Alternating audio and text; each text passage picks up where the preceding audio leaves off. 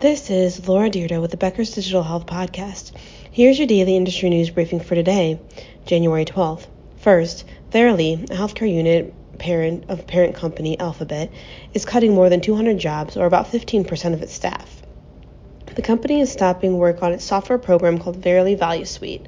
Originally known as Google Life Sciences, the company has been focused on digital health, including rolling out an online diabetes clinic and online tool to connect research participants with studies. In September, the company received $1 billion in funding from Alphabet. 2. Miami-based Nicklaus Children's Hospital implemented the ACT-X genomic decision support platform into its Oracle Cerner EHR to provide clinicians with alerts on a patient's genetics.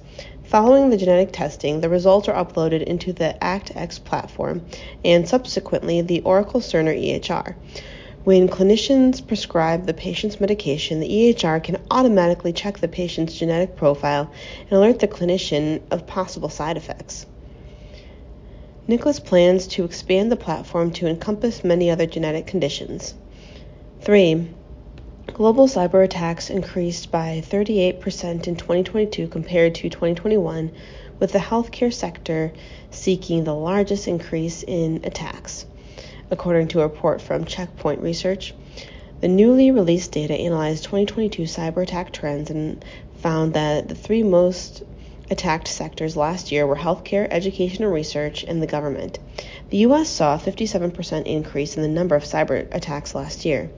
Healthcare organizations in the U.S. suffered an average of 1,463 weekly cyber attacks, which is 74% higher than in 2021. The healthcare sector ranked third out of all sectors for the most cyber attacks. And 4, Microsoft has partnered with Paige to apply artificial intelligence to digital pathology images to develop and deliver new clinical applications in computational biomarkers with the aim of transforming cancer diagnoses in patient care. Under the partnership, Microsoft will work with Paige's technology to develop large-scale machine learning models for oncology and pathology research. Paige will also use Microsoft Azure as its cloud provider for its Paige platform and will become a Microsoft Cloud for Healthcare partner.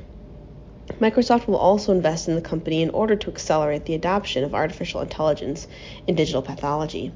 If you would like the latest in digital health and technology news delivered to your inbox every day, subscribe to the Becker's Health IT and CIO newsletter through our website at www.beckershospitalreview.com.